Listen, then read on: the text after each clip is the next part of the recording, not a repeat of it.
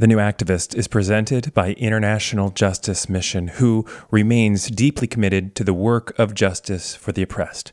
To find out more about the work of IJM or to follow them on social, head to ijm.org. Well, this is The New Activist, a show that features conversations with activists and leaders who are tackling some of the world's biggest humanitarian issues from the front lines of injustice. My name is Eddie Koffoltz, and it is a privilege to be with you today as we welcome back to the show my friend, Latasha Morrison.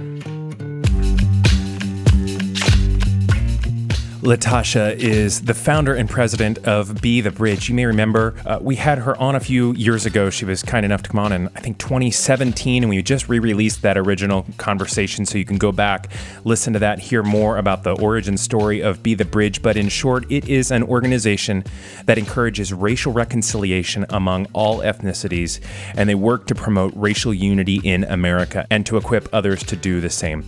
As you may have guessed, this is a conversation that is very salient to the moment that we are in right now. Over the coming weeks, in fact, we're going to be focusing all of this show's energy on the unprecedented activism activity that is resulting from the deaths and injustices, both that are in the news now and that have been happening for centuries. And so today, with her permission, I'm going to dig deep with Latasha and ask some hard questions. And I really, just as a personal note, appreciate her for allowing us to do this, because she has made her life's work about answering these hard questions and also compelling us to go and do the hard, necessary work of learning more and figuring out how to be effective activists. So for her being on the show this week, it is just a perfect start to the conversation that we're going to be exploring together over the coming weeks. Here is Latasha Morrison.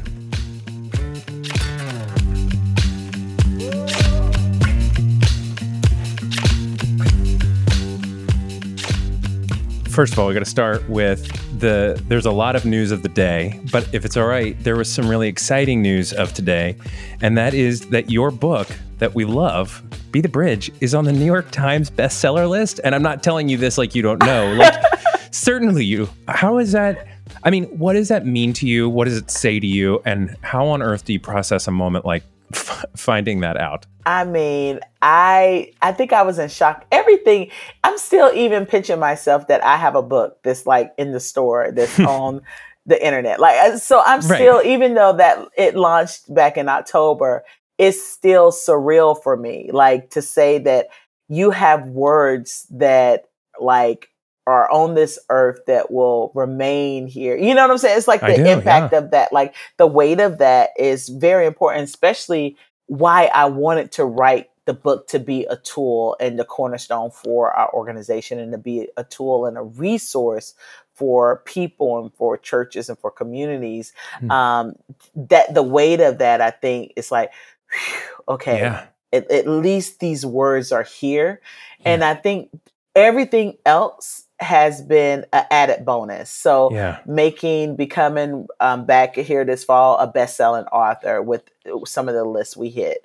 Yes. And then now, so after that was okay, like, great. This is just a cherry on top, you know, and thinking. And then when all of this started happening, hey, we knew that we wanted a book for such a time as this, but we didn't know that this would happen in 2020. You know, we were trying to, like, you know, we're focused on COVID. We still are. We're in the midst of a pandemic still.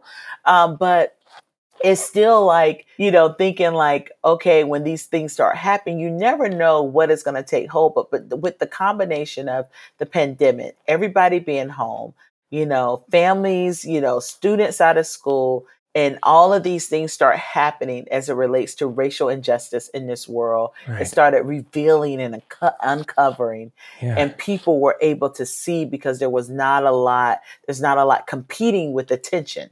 Yes. And it was almost, sadly, a perfect storm. And, you know, you want some, you know, sometimes I hate saying this, but like some beauty from ashes, you know, I'll say it that way. No, it's right. You know, and to think that, you know, these deaths are not going to be in vain. We're going to make Right. sure they're not in vain, because we're going to hold you to the words of Black Lives Matter. We're going to hold Right. you to the words of, racial justice. We're going to hold you to what you're saying.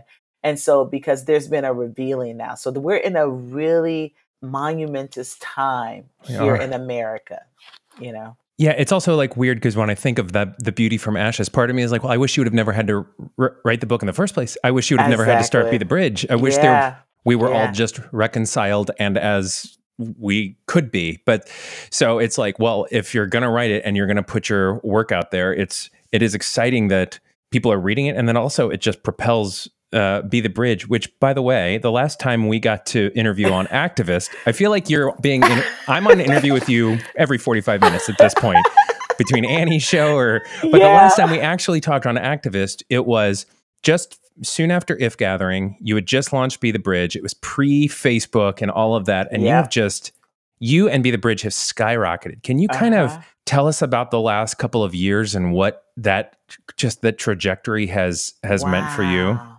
Yeah, I think this is one of those things where it's like God knew. And I'm not trying to sound super spiritual in that sense, but it's like sometimes we don't understand the plans that God has. You know what I'm saying? And we're, but I think one of the key things is like, I'm so grateful that I surrendered.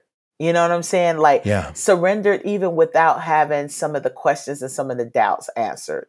Right. And one of the things I committed to is, and when I started Be the Bridge, it's like, this is overwhelming. And at the time I was working a full-time job at a church, in Austin. And so, but I had such great leaders that, they supported the work that I was doing. So, which was incredible. But I think for me, it was kind of like, I'm going to do, just so that I can sustain myself, I'm going to do the things that I can do, and the things I can't do, I can't worry about those things. Right. And I'm going to do the next right thing. So the next thing that I know to do, that's what I'm going to do. So I took it one step at a time, one day at a time, but knowing that I felt compelled, like this is needed. We have to equip the body. And I know it's like one of those holy discontent things that I had back in 2012, where it was like, it started there where typically when something bothers us, sometimes it'll go away and, we'll override it, or we'll just be disobedient and don't flow into what God is really calling us to do. And this was hard. And I didn't want to face this, because who wants to do this work? Who signs up for this? Like, you know what I'm saying? It's more comfortable to live in a bubble. Yes. Yeah. And so I signed up for this and I sacrificed for this. I mean, I left my job without having another job. I left my job without having a salary and not knowing like when one was going to come, but trusting and just things would fall into place. And I'm going to tell you, I've never gone without, a need met in some way. And whether it was, someone said, hey, I'm going to contract you for this next year to help my company with this and my speaking and different things like that. And so, people who have not heard the first time we got to talk should go back and listen to it. We just re-released it a couple weeks ago. And in that, we talk all about Be the Bridge. And really kind of at the heart of it is teaching on racial healing and equity and reconciliation. And to that end, the reason I wanted to kick off this series with you is because I feel like there's just a lot of questions right now that people are asking, and sometimes they don't know who to ask it to. And I was wondering, like, can I use some of this time just to ask you some of the questions that I keep seeing, because this is kind of what Be the Bridge is about. It's a place for us to learn. Is it okay if I kind of go down that road? Yeah. Okay. Yeah. So the first thing is that the murders of George Floyd and Breonna Taylor and Ahmaud Arbery, as well as the tragically long list of names that is really centuries old of individuals who have been killed, whose names we know and don't know. This has been happening for a long time, which is a tragic reality. Yet, in my view of things, and please correct this if I'm wrong, something about the response is different now. One, do you see that? Is that accurate? And two, why now? What has happened? Yeah, I think a combination between people are paying attention. I think because we've been on timeout. We were in pause. The whole entire world was in pause. And we saw video. And I think, we saw video, and it was clearly in all of these cases unjustified, And I think, especially, I have not watched the video of Mr. Floyd. I don't plan to watch that video at all. But why is that? I'm sorry to interrupt. It's the trauma. I mean, because you can have secondary trauma and, impact. And I think just the seeing the Ahmaud mistakenly. I have a brother that's around that age. He jogs in his neighborhood. You know what I'm saying? My brother's, you know what I'm saying? Like, that is so real. Like, we're such a collective group. When we see that, you see, I see my cousin Anthony. You know what I'm saying? Like, and so I think it's just painful. And I think what it is, I really feel like it was just the timing of everything. And it's just because we saw that with Walter Scott. We saw a police on video shoot Walter Scott in his back. And the whole issue with that was he was pulled over because he had a broken tail light. And the only reason why, I guess, he was running because maybe he owed some back child support or something. I mean, it was something that was minor. Right. This man lost his life over that. Right. And over the fear of being in the system. Right. And so even that, it's just that we didn't pay attention. There was no change that came from that, Right. And I think it's just right now, I'm just going to be honest. I feel like it's God's grace. This is an opportunity. There's a reckoning, and there's a choice that is before us right now. That if we return like none of this happened, we're not going to be able to return like none of this happened, because people are going to be in these streets. Because it makes no sense, like, for this to continuously happen. And we not attach this to racial bias, that we not attach this to systemic racism, when we see who it is only happening to disproportionately. Right. And so so I think right now, I think there is a grace for us to see that we've never, we don't see this happening to any other people groups, like this, and so I think it's for us to look at the ugly and say, what needs to change? Why? What about our systems that are not restorative? Why do we throw people away? Why do we throw kids away? Why do we discharge kids if they mess up when they're 16, when their frontal lobe is not even developed completely? But if they make a mistake, their whole life is over. Right. Why do we have a system that people make money off of putting people in jail? When we've had a history of that caused the Civil War. Like, why is this system where, juvenile detention centers are privately owned and you get paid for beds? Like, when we start thinking about how unjust this breeds injustice, because it's the foundation of it is greed. We have to look at that. And as Christians, I can't hold the world to some of these systems, but the Christians intersect and support these systems. So I can hold Christians responsible and accountable for this when we're not acting justly, when we're not walking humbly, And so I think this is an awakening for us to see the thread of justice from Genesis to Revelation, and to really look at other systems and other countries and how they do it. Like, even if you look at the justice system in Israel, it's totally different system. In Germany, there's a totally different justice system because of the Holocaust. Their atrocity and them owning the pain of their past, them repenting or confessing the pain of their past, they have instituted a new system. We've never done that. We have the same systems that have been running. And the only thing we've tried to do is oil it, shift up the gears, but it's still the same motor. Right. And we need an overhaul. And we've never had an overhaul. Yeah. And I think the realization of that is happening. I mean, you see just anecdotally people reading like the new Jim Crow for the first time, or Equal Justice Initiative, and seeing that is hopeful. That makes right? me hopeful, because everything we say is start by learning and unlearning. Right. Stop by learning, because we know our system doesn't teach this.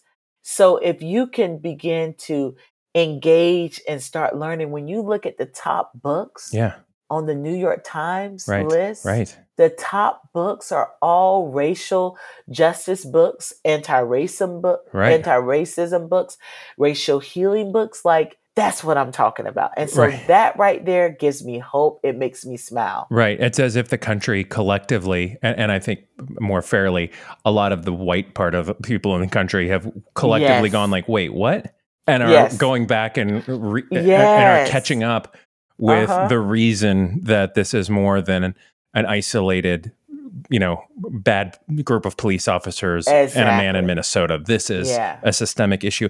I do want to talk about part of this whole waking up and the response to this. There's been a couple of, I don't want to call them like hot topics, but places where I feel like I hear and see disagreement, even amongst people that aren't extreme, right? Like people in the meaty middle who are like, I don't understand this. One of them is the effectiveness of marching and protesting. This used to be the actions really of the most incredibly woke. And now it seems like people's uncles out there protesting, and they're like, wow. Because they don't know what to do. So it's like, I don't know what to do, so I'm going to do what everybody else is doing. Right. Yeah. So, okay, that's the question.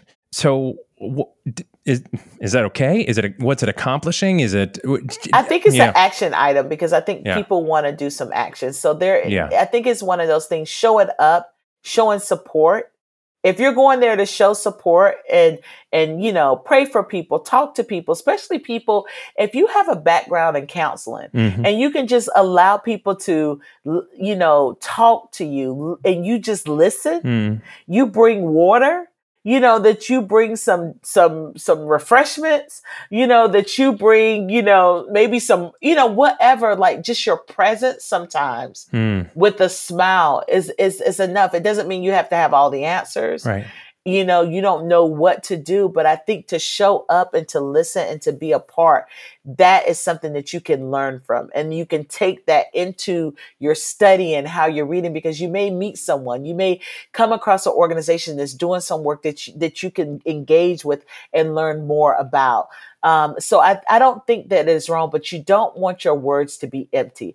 You don't want to go march and hold a Black Lives Matter flag and you haven't dealt with the mess in your own front yard and are in your own heart. Like, you don't want to do that. You don't want it to just be semantics. You don't want it just to be words, and you do it and not really beginning to undo some of the maybe damage. Maybe you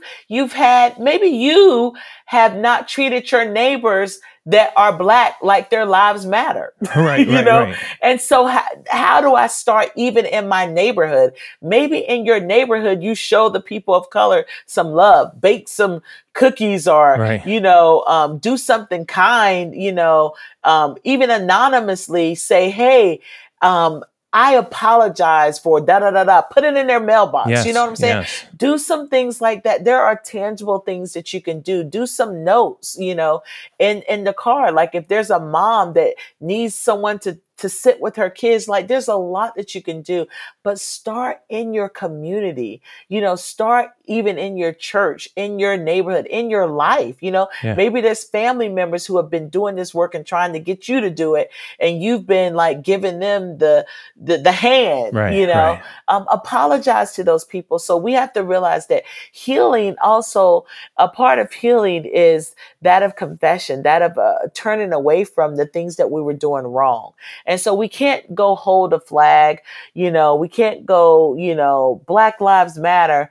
And then really those lives are not, how do they matter? How are you demonstrating that they matter? And that's what I would say to even a lot of the brands that are making statements and that are saying that, like, how is this going to be a part of the value of your organization? How is this going to represent, I want to see it on your corporate responsibility where we can hold you accountable. You know what I'm saying? How is this going to be reflective in your institution? You know what I'm saying? How are you going to pay an organization, a Black-led organization, or a person of color, like to an organization that's led by someone that can come into your organization and do an assessment, do an audit to see these are some things that you need to improve. This is where you need to go. Not waiting till something happens where you get embarrassed, but how are you going to be proactive in this work? Oh, we got a whole list of things that we can tell people on what to do. But I think the marching is good, even being able to say it, because just a few years ago, people were angry when we would say Black Lives Matter, like it took away something from some other groups. But that shows you, if you have a problem with saying that, there's something wrong. There's something there that you need to explore, that if you can't say that, because guess what? Jesus says that Black lives matter, and of course, it doesn't negate that all lives matter. Yes, we understand that. But the thing is, right now in our history, in our country, it has been, and globally, it has been demonstrated that we have not uplifted Black lives like we should. We have receipts and facts and data to back that up. Yes. And so it's very important for us to understand that saying that you're saying this to a group of people that have been marginalized, that have been oppressed, sanctioned by the government in many cases. And so for us to just say Black lives matter, I mean, because Jesus did it several times when he said Samaritans' lives matter. Yeah. Yes. Which was an ethnic group. Right. Thank you. Another piece of this is on the immediate days following Mr. Floyd's murder, there was looting and violence by a lot of people, by like a lot of races. Like it sure was. Right, but there was a general tinderbox that had been lit of anger, and so much of the rhetoric online is like, I get the anger, I get I get that the police were wrong, but don't destroy your own neighborhood. And something always struck me. Like, I have the theory about it, but I'm not here to, I'm not teaching you. You're here to teach me. But like, there's something in that the looting and the violence is we've seen it a lot. With Rodney King, it's a response. Can you help us understand the response in a way that's not just like, oh, bad people making bad decisions? There's more to it, isn't there? Yeah, you have to realize that looting and rioting, that's something that's the American way. Like, you know what I'm saying? Like, so we have to remember that that's not something that we've just done as it relates to racial injustice. Right. But we have to think, like, this country started in protests, and this, very violently. And so you have to look at, like, there's a lot of study on this. We have to look at the psychological factors behind this behavior. So when you have people who have their life, their community, there's hopelessness. Hopelessness breeds lawlessness. And people are angry because you had people watch the life be drained out of someone before their eyes. People are screaming, telling them, please get off his neck. Like, this man is crying out, and no one, you have 4 officers that are supposed to protect and serve. They are guardians, not warriors. Right. Police officers should be guardians, not warriors. And I'm saying this as a person whose uncle is a police chief, and guess what? He would tell you the same thing. Yeah.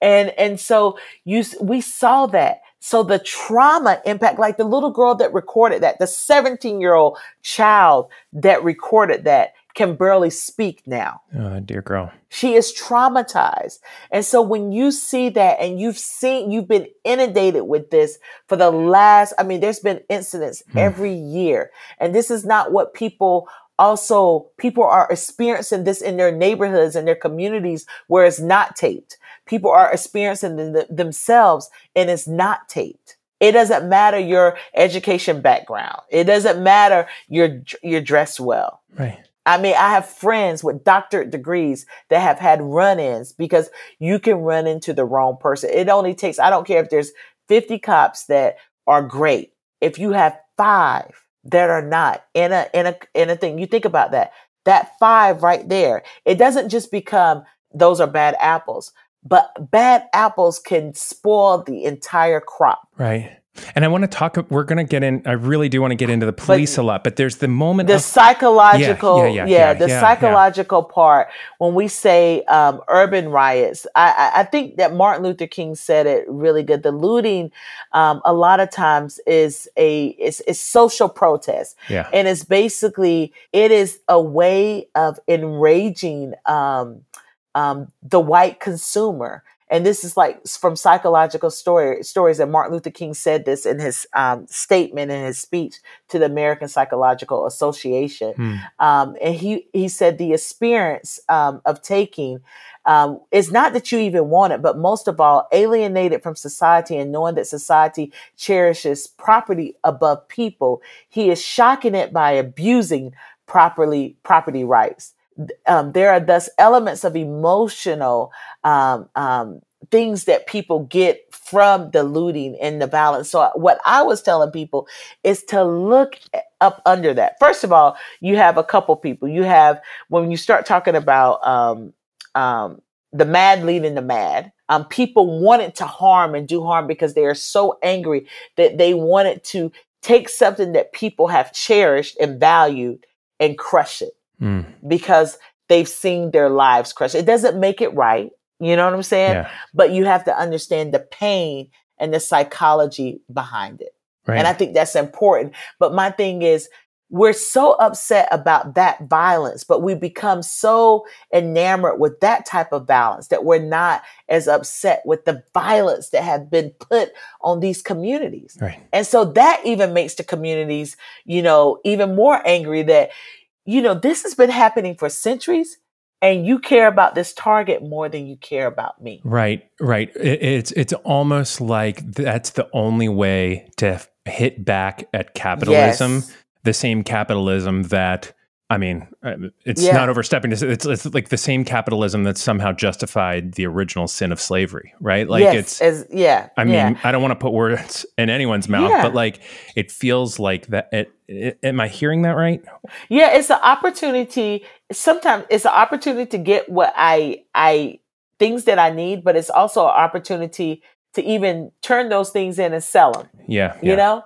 So it's like, and so it's wrong, but we have to understand the psychology behind that. And then we have to ask ourselves, why do we value property more than we value people? Yeah. And why was that because first of all the peaceful protests, and then the other thing, have you seen that happen again since they arrested the people? Right. It hasn't happened anymore. Right. That was a cry. That was anger. And the same thing is boiling for Breonna Taylor. Right. So it's just, for like, there's no justice. Like you're talking about even with Ahmaud. Right. That incident happened in February. Right.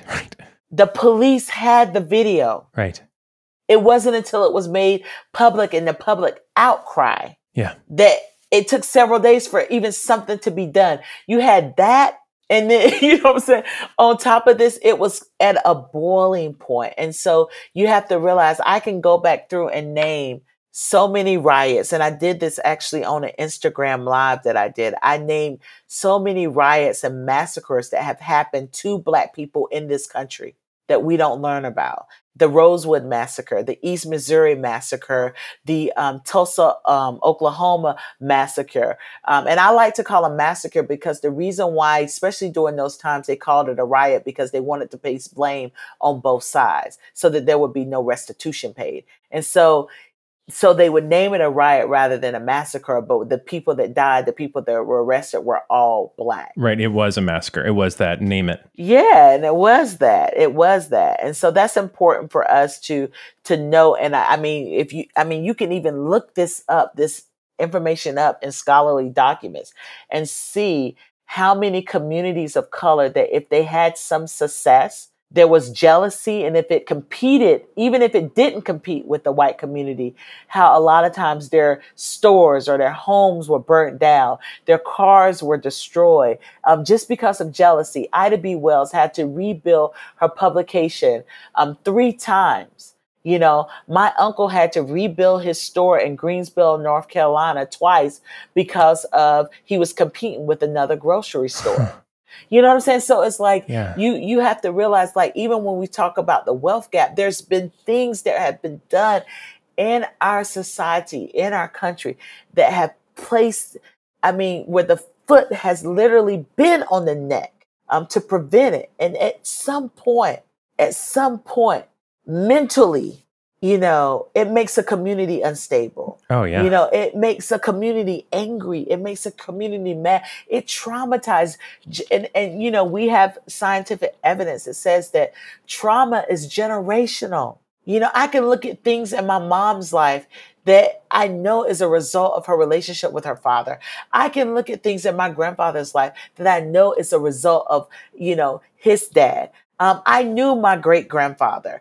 He was around when I was born. My great grandmother. I can look at things that happen in their life as I've learned that like directly affected the way they parented, the way they socialize, all these things. Yes. Like it matters. History matters. Yeah. History gives an account and allows us to see. And so I would beckon us to see and really study about historically in America how as white people have looted and how white people have also rioted. And not for us to be on this high horse and looking down that, and dehumanizing people that are in pain, Yes. that have been in pain generationally. It's an opportunity for us to look and say and empathize. And you say, well, they were breaking the law. Think about how many things that we've done where people that they break the law and it causes more damage and harm and hurt to more people, way more people. You think about some of the white collar crimes that happen in this country. You think about the recession that happened and all of that. Those were major crimes that impacted millions of people. People lost their savings because of this. And yet, and still they get a pat on the hand and we even roll back. You know what I'm saying? I do. Think about how we look at these things that impact, that really create, like generational harm in families, and we just turn away. And that yet and still someone took, some beers out of a liquor store and we're having a baby, over it. Right. I want to talk about the police a bit because you started to talk about that and then we continued on. I'm sorry. No, don't be sorry. But I think there's because right now in the recording of this conversation, there is I think the debate of the day or the conversation of the day has really been about this. There's a spectrum of thought about how we should be responding to the police, not the police specifically, but like the overall idea of a police force. Yeah. People from everything on the spectrum from like, they're fine, let's keep going, to completely defund the police, no more police, to people that are in the middle that are saying some measure of there needs to be massive reform. And then there's about 1,000 other perspectives floating throughout it. But it's definitely a big conversation about what is the role of police in a civilized, just, and reconciled society. And so from you, I'm curious, because you did share a little bit about your family, how have you come to, what would your dream and hope be for what is the future of the police force in America? Yeah, I would like to see some of the criminalization of Black bodies, for that to decease and for there to be fair and just treatment. There's some things that the police handle that they should not handle. They're not equipped to handle. And that is not just for the community's safety, but that's also for their safety also, And so there's some layers that I feel like we need to have this conversation because we never had it before. Yes. We've had a lot of history. Think about our history and the fact that we've never had this conversation. You see, we create amendments and acts, but we never put policy behind it to support it. And then if we do, it gets lost and people don't realize that, okay, the very thing you said you supported, now you're voting against it. Because it's like we changed the wording and how we do stuff to make it more palatable, and 10 years later, And so I think these are conversations that we need to have. I think we need to come to the table, but we cannot leave that table without some change. We cannot continue on. We cannot continue with what we're seeing now. We cannot continue with police not having accountability. We cannot continue with DAs having these special relationships that they're supposed to investigate, and charge, and they can't have these special relationships that impede that. There's some things that have to change. We need some independent reviewers of this. Even if you talk to the Black police unions and the organizations within of the police force, a lot of them are agreeing with it. They agree with the racial bias. So when you talk to a lot of Black police office leaders, chief of police, their response is different.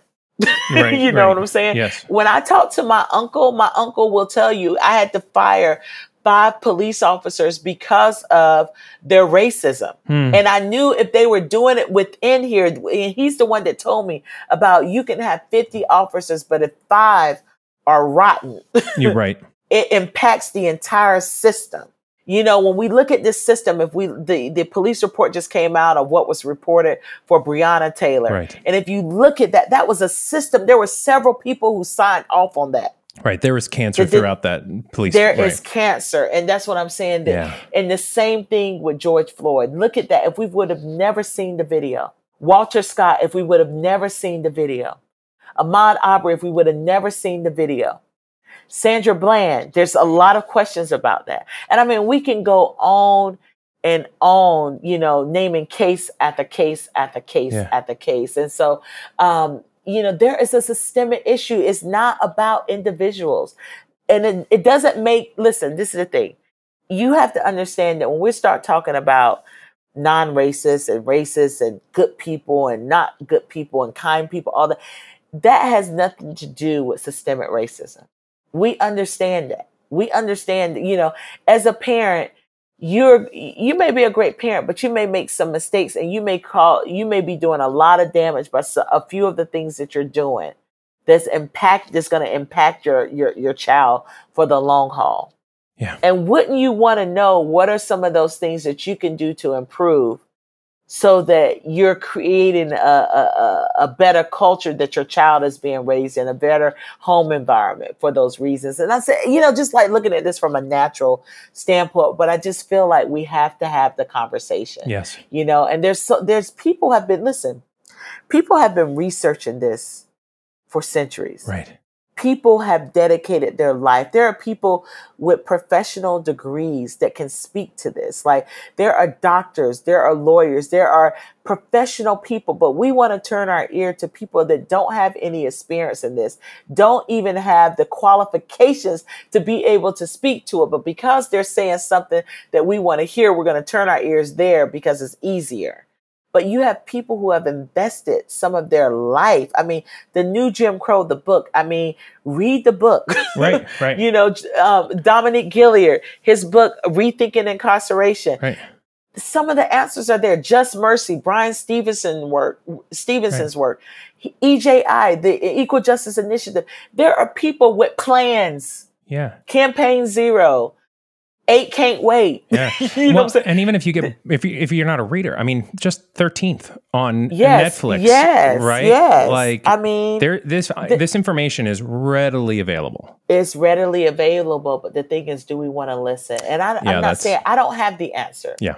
I don't have the answer for this, but I do know that the way we're doing it is not the answer. Yeah. And I do know that there's things that people are going to jail for that should not be criminalized away. When we don't have a blanket, if you may do something in Virginia and get one sentence, but in Texas it's a totally different sentence, and it also depends on the judge. There was a man that was given 25 years because he robbed a store and he got $9.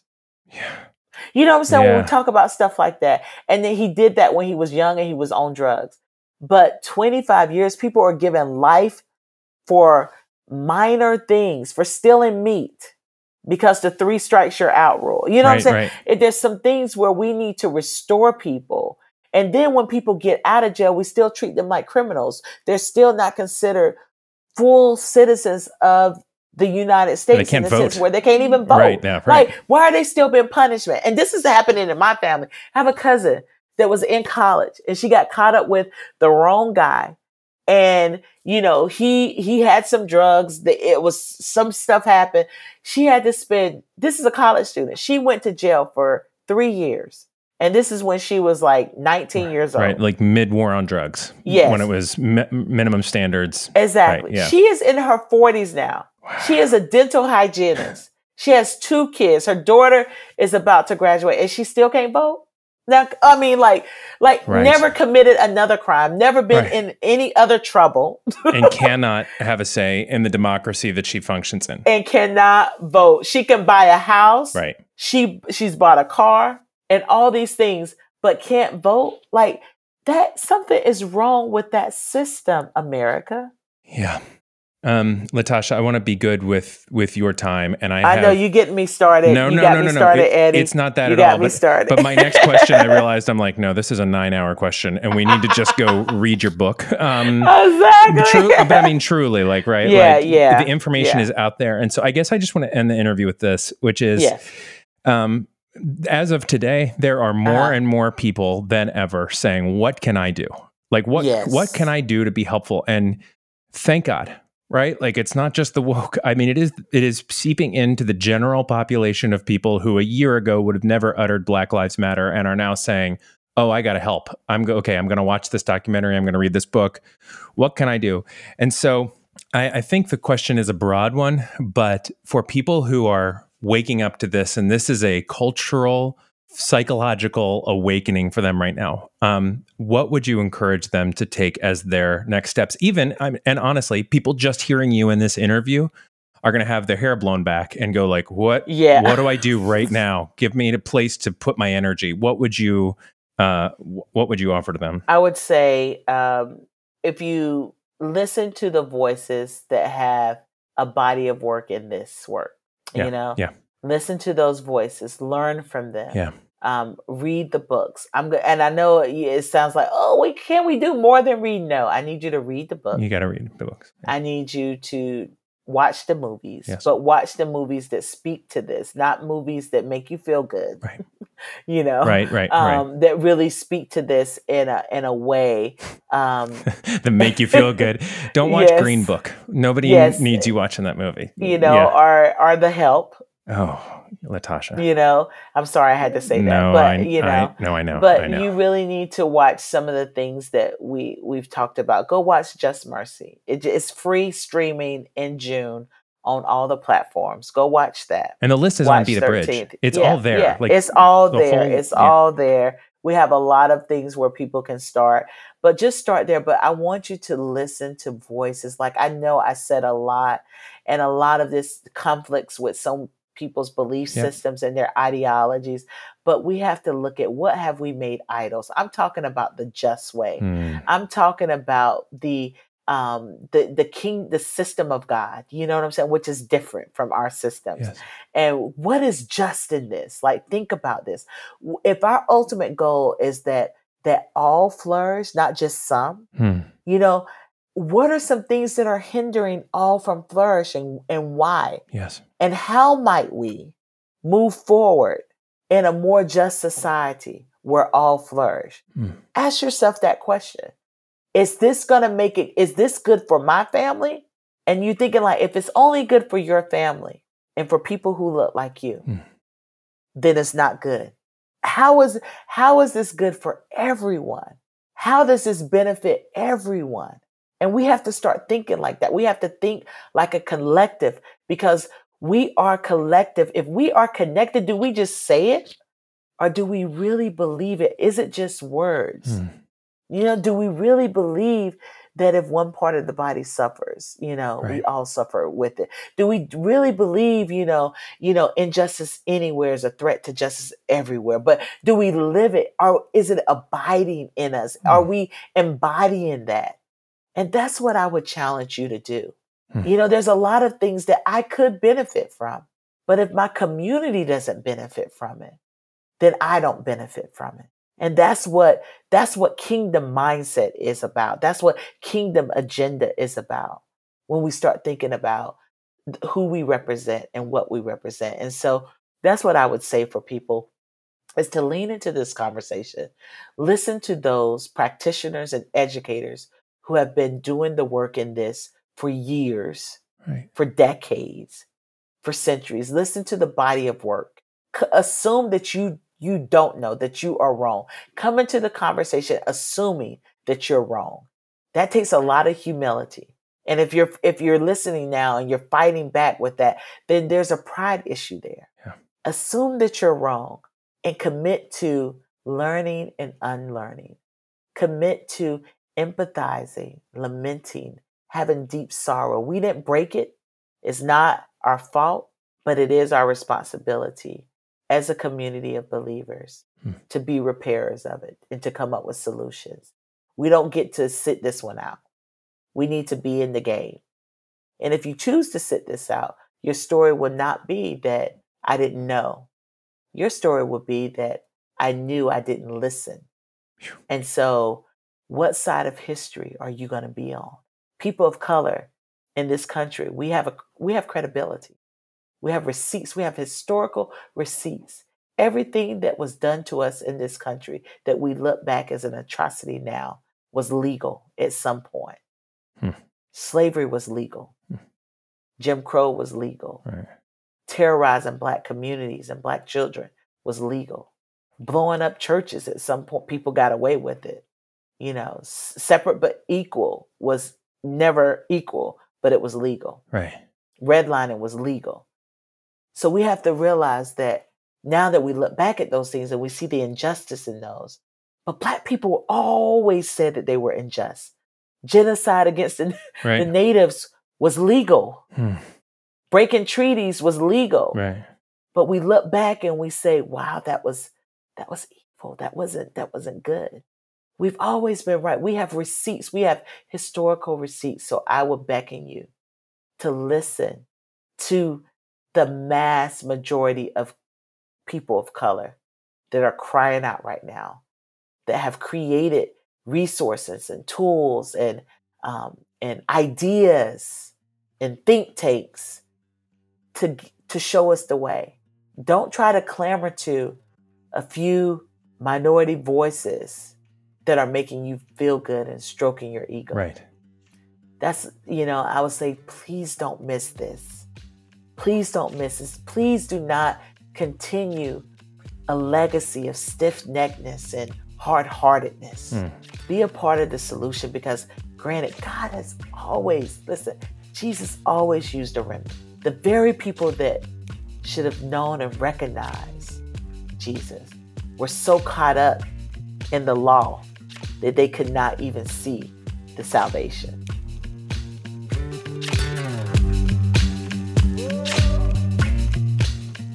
Friends, Latasha Morrison, there's a lot to respond to, and I'm not going to try to put voice to our collective thoughts, but I will say this. As we think about what she urged us to do now, that is to learn, I would implore you to go to bethebridge.com and start learning. There are a ton of products there. There are lists there. It is designed to be a resource for us in this journey. They can also only do this work because people keep showing up and because people are being generous. So please fully engage with Be The Bridge and make sure to thank Latasha on social. Make sure to give to Be The Bridge. Make sure to buy products, shirts, all of that good stuff, and support the work that they are doing. Another way you can support The New Activist is by rating and reviewing the show. We really want people to find these conversations, and the best way that they can do that is by you heading over to the Apple Podcasts area, giving us your 5 stars and your encouraging words, and even guest suggestions. We can't reply on Apple Podcasts, which is kind of a bummer, but we read every single one of them and would love to know who you think could be great future guests. Thank you. Also, The New Activist is on social, and we have a website, Facebook, Twitter, Instagram. All of them are New Activist is, one word, and the website is newactivist.is. A big thanks to Propaganda, who scored today's episode. His music, merch, coffee merchandise, by the way, all of that can be found at prophiphop.com or on his Twitter, prophiphop. And with that, we go back into the world. On behalf of Latasha Morrison and the Be The Bridge team, as well as my colleagues at International Justice Mission, I am Eddie Koffoltz. Take care, friends.